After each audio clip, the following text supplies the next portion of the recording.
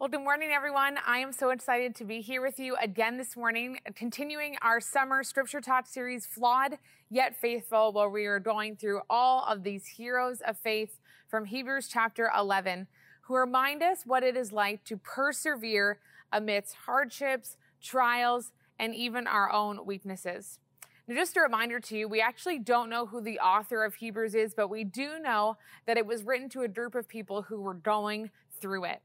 They were being persecuted. They were going through trials, hardships, you name it.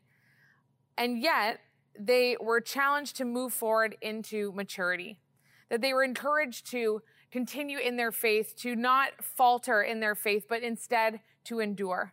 And unlike most of the books of the Bible, this is a book that focuses more on people and less on doctrine. So instead of listing all these things about God, and even though it does do some of that, it focuses a lot on people and their specific stories.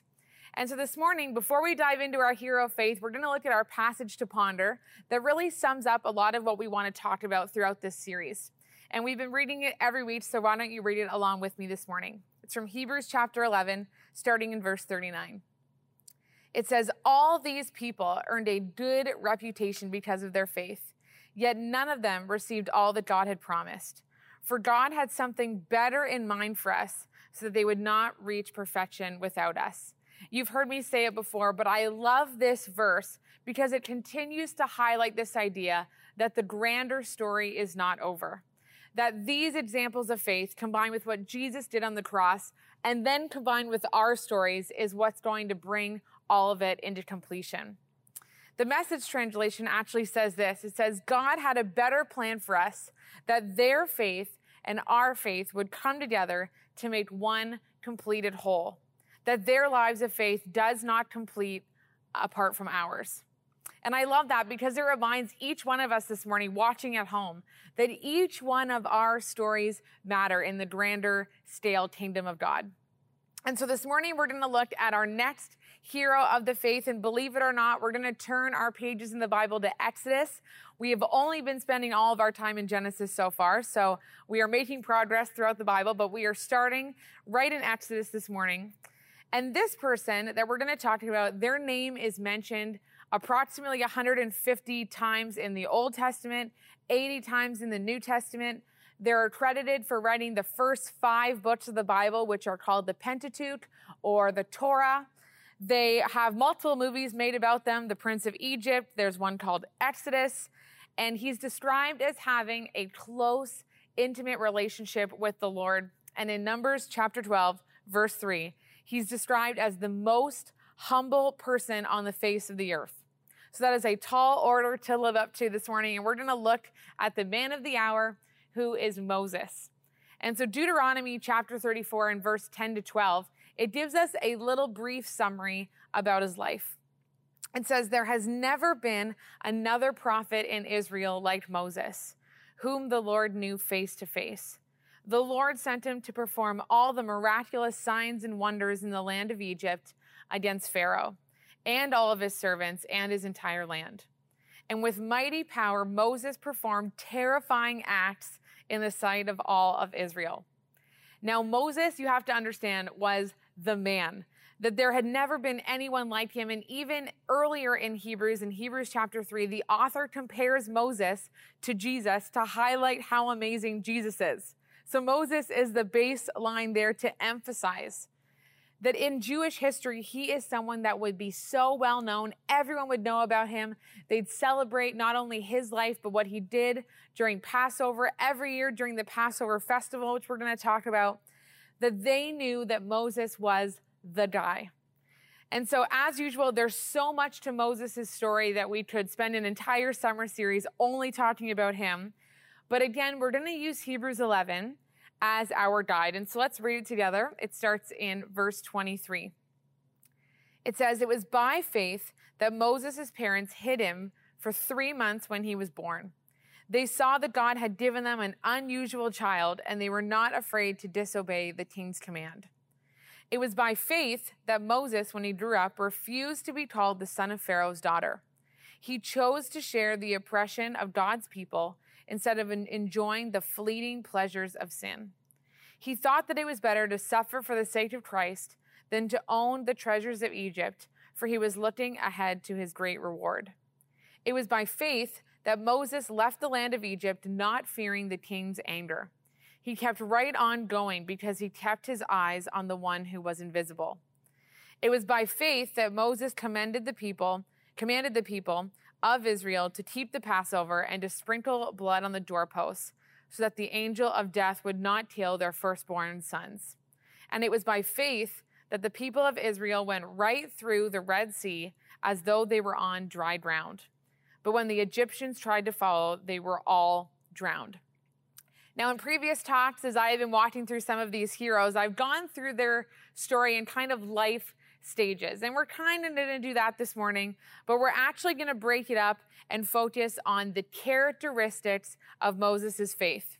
And because I'm feeling extra pastoral this morning, we're going to look at 3 different things, and they were all going to start with the letter C, so they will be easy for you to remember. So before we pick up, right before that, there's some context I want to give to Moses' life to understand the time to which he is living in. So to recap, after Joseph's story, which Pastor Derry did a great job talking about last week, after Joseph's story, a new Pharaoh came into the land of Egypt, came into power. And this new Pharaoh had no recollection of what Joseph had done for the land. And so instead of favoring the Israelites and maybe treating them better, the Israelite people start to intimidate him. They start growing. They start overpopulating in Egypt. And so the Pharaoh becomes extra hesitant around these people. And so in order to make sure that they stop growing, that they don't take over Egypt entirely, he forces them into slavery. And he puts slave drivers over them to make sure that they get their ridiculous amount of work done every day.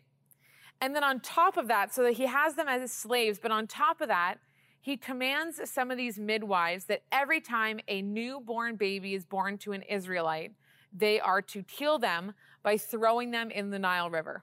So clearly not a nice guy. This was the context to which Moses was born into. Just utter persecution, just evil going on all over the place. And yet Moses, when he was born, his parents hid him in their house for 3 months. Then they put him in a reed basket and sent him afloat down the Nile River. A little while later, Pharaoh's daughter is actually bathing in the same river, and she comes across this baby, Moses, and decides to take him into her own care.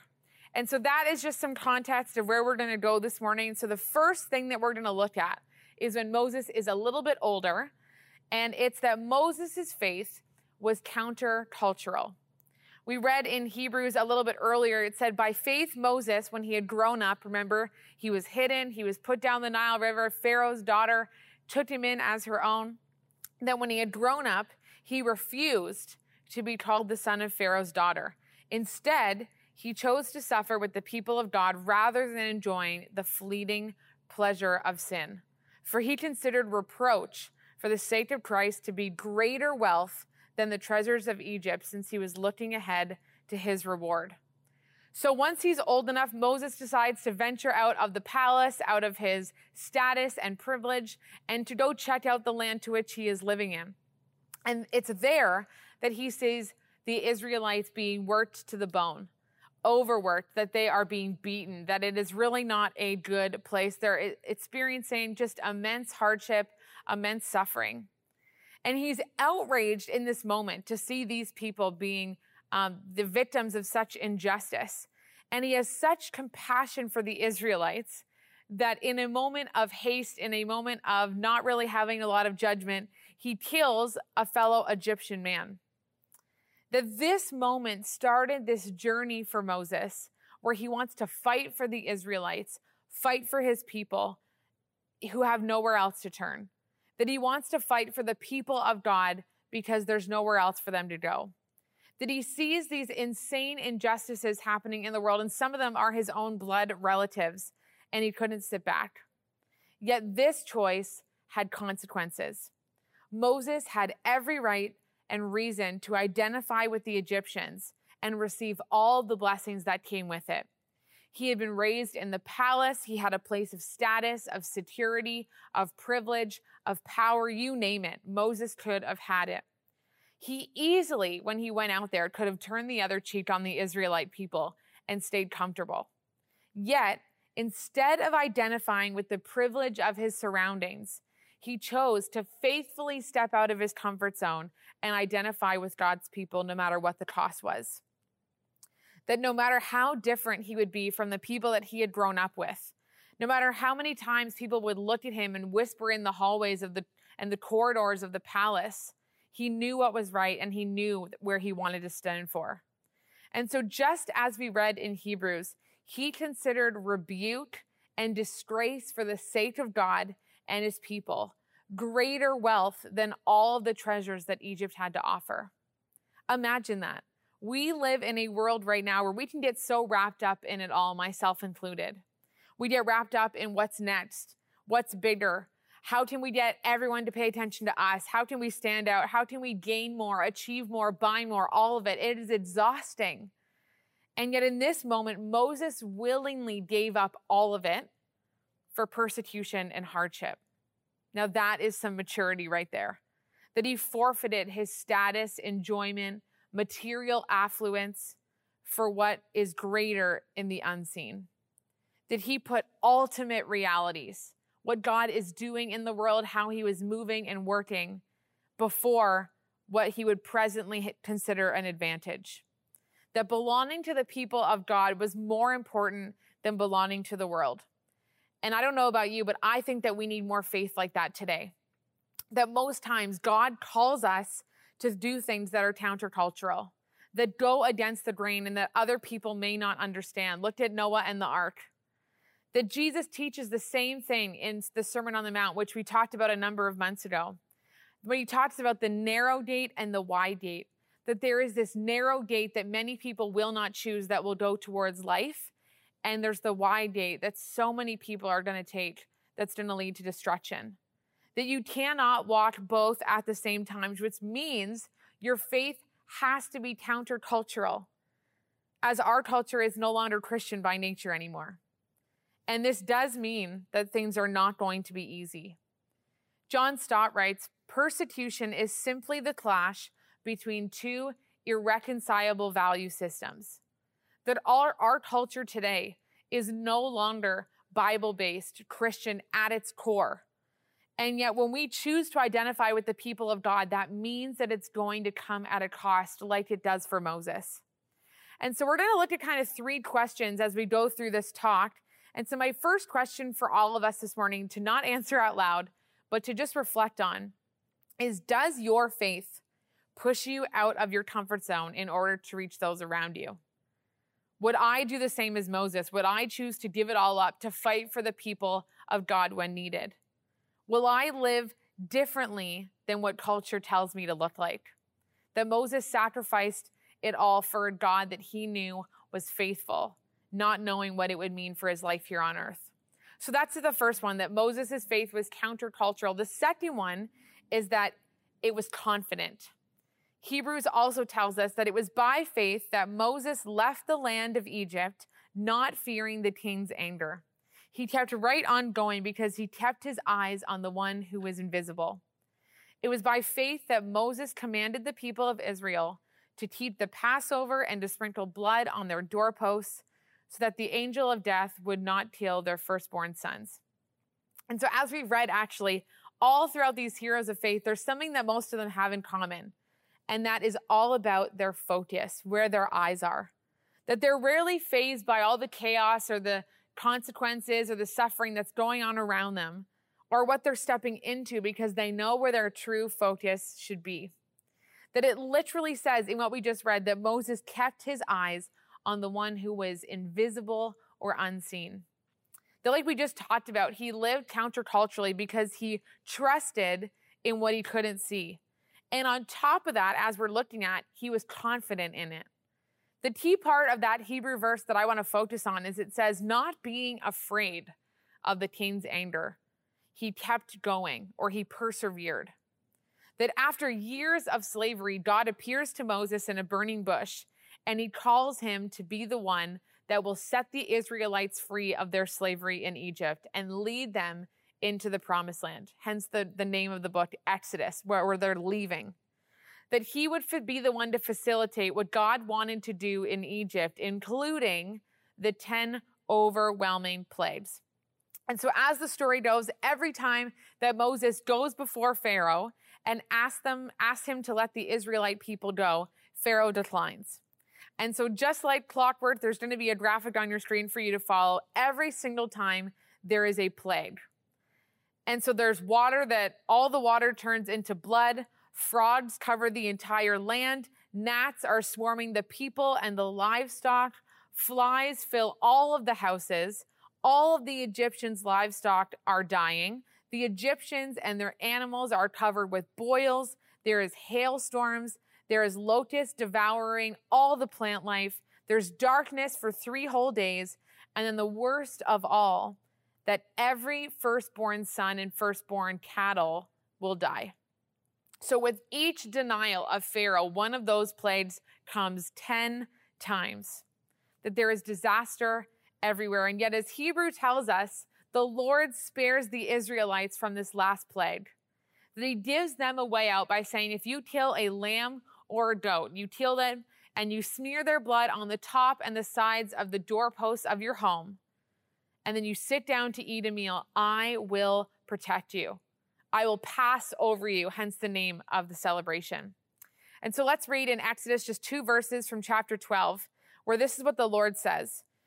He says, these are your instructions for eating the meal. So once you've smeared all the blood on the doorpost, I want you to sit down, be fully dressed, and wear your sandals and carry your walking stick in your hand.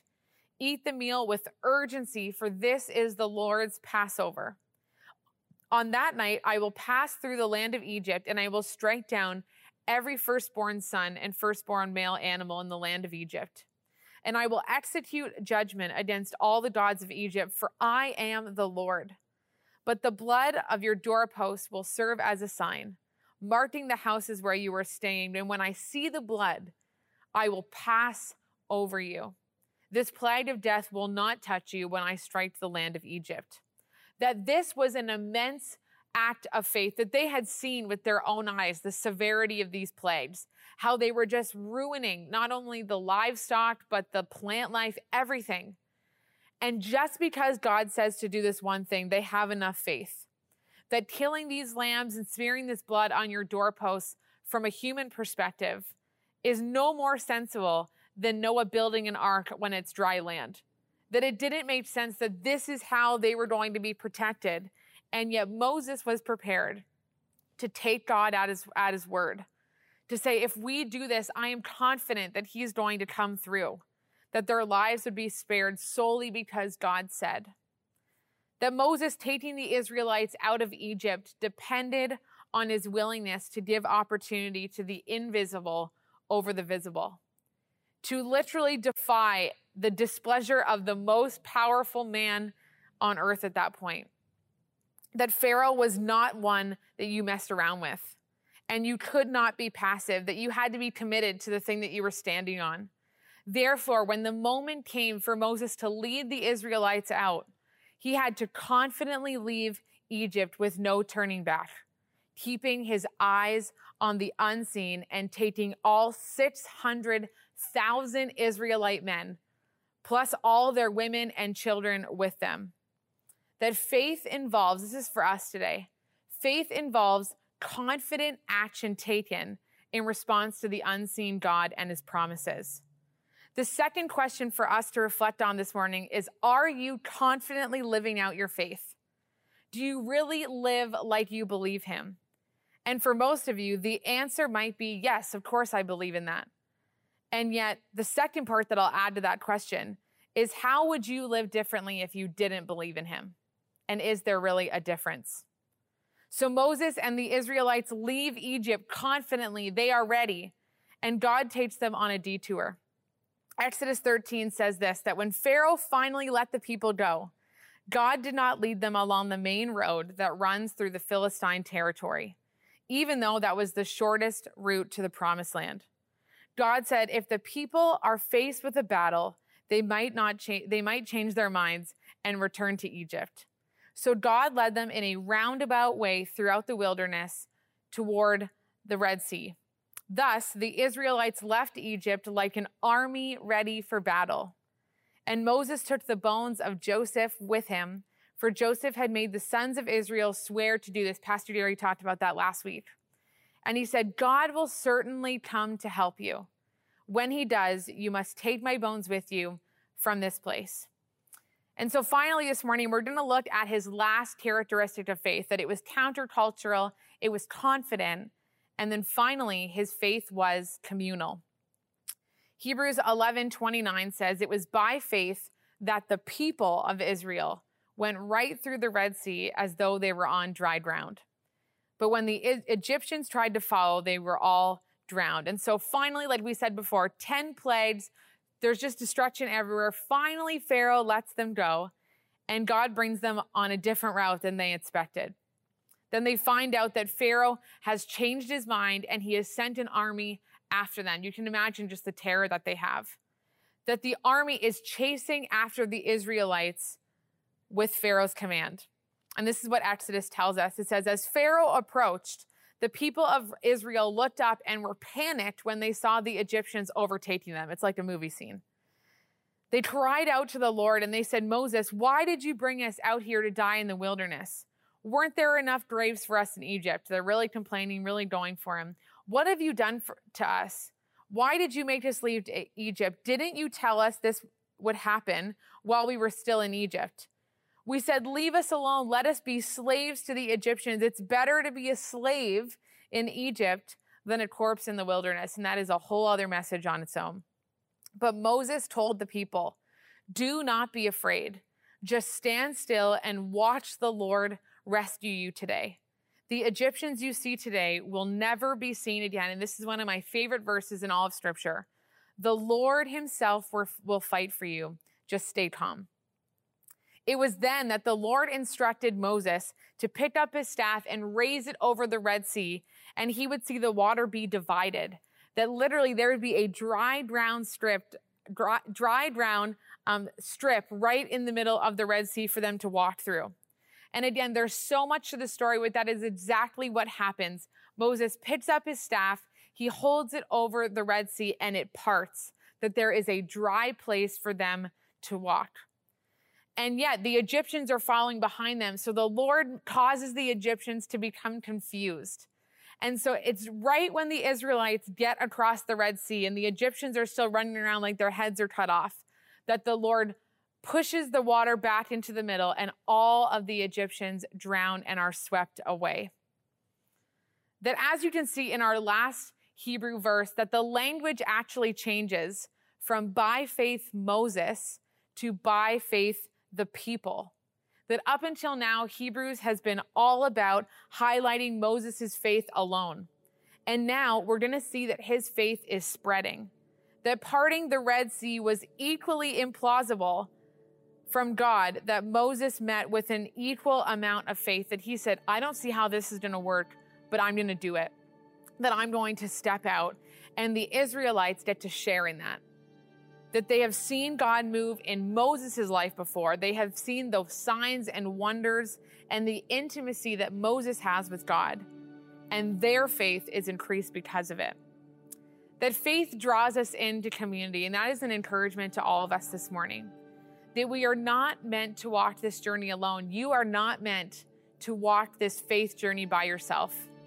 That the writer of Hebrews doesn't focus on doctrine like we said at the very beginning, but he focuses on people and their stories because people matter. That your story matters and it can be used to touch the stories of other people, of other people's lives. And so my last question for us this morning is your faith pointing people to Jesus in your everyday life? Are you taking people along for the journey? Because Moses' faith encouraged others. He encouraged them to see the faithfulness of God. And the best part of all of these stories, including Moses's, is that he wasn't remembered for all of his flaws, which I'll mention them in a moment, but he was remembered for his faith. that there were so many times that Moses messed up, and that's what we're talking about in this series. That he committed murder, as I mentioned. He actually wasn't a great public speaker. He had a stutter, most scholars say. He backed down from his calling often. That as much as I said he was confident, there were definitely moments where he said, God, it is not me. Do not pick me for this mission because I don't have the skills. And he argued with God of how unqualified he was.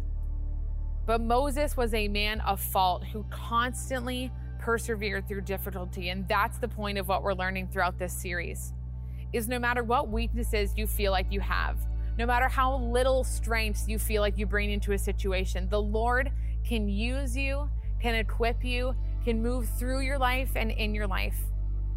And I don't know where I remember hearing this phrase, but real faith is expressed by real people. That we have to live authentic lives. That I want to recognize that I bring weaknesses to the table and the Lord can use them.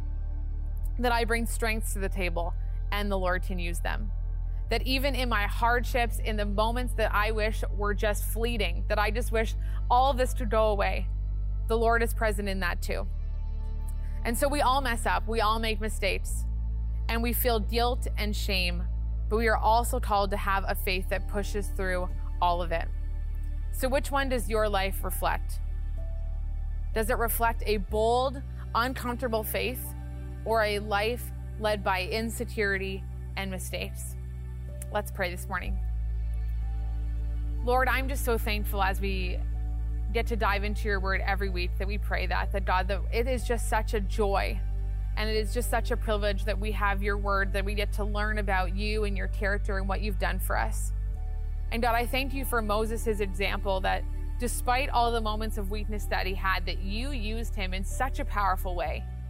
That despite all these moments where he was arguing and he just felt insecure and unqualified, that you created him to be the person that there is no one like him, the most humble person on the face of the earth.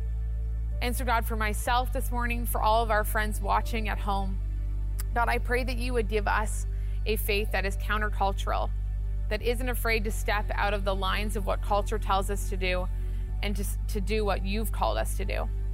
God, I pray that you would give us a faith that is confident that even when storms come, even when persecution comes, when hardship comes, God, that we can be confident in what you asked us to do as well. And finally, God, would you help us to bring other people along for the journey, that it would be communal. And so we thank you, God, for how good you are, how much you love each one of us, what you're doing in and through our lives. And so we pray all of these things in Jesus' name. Amen.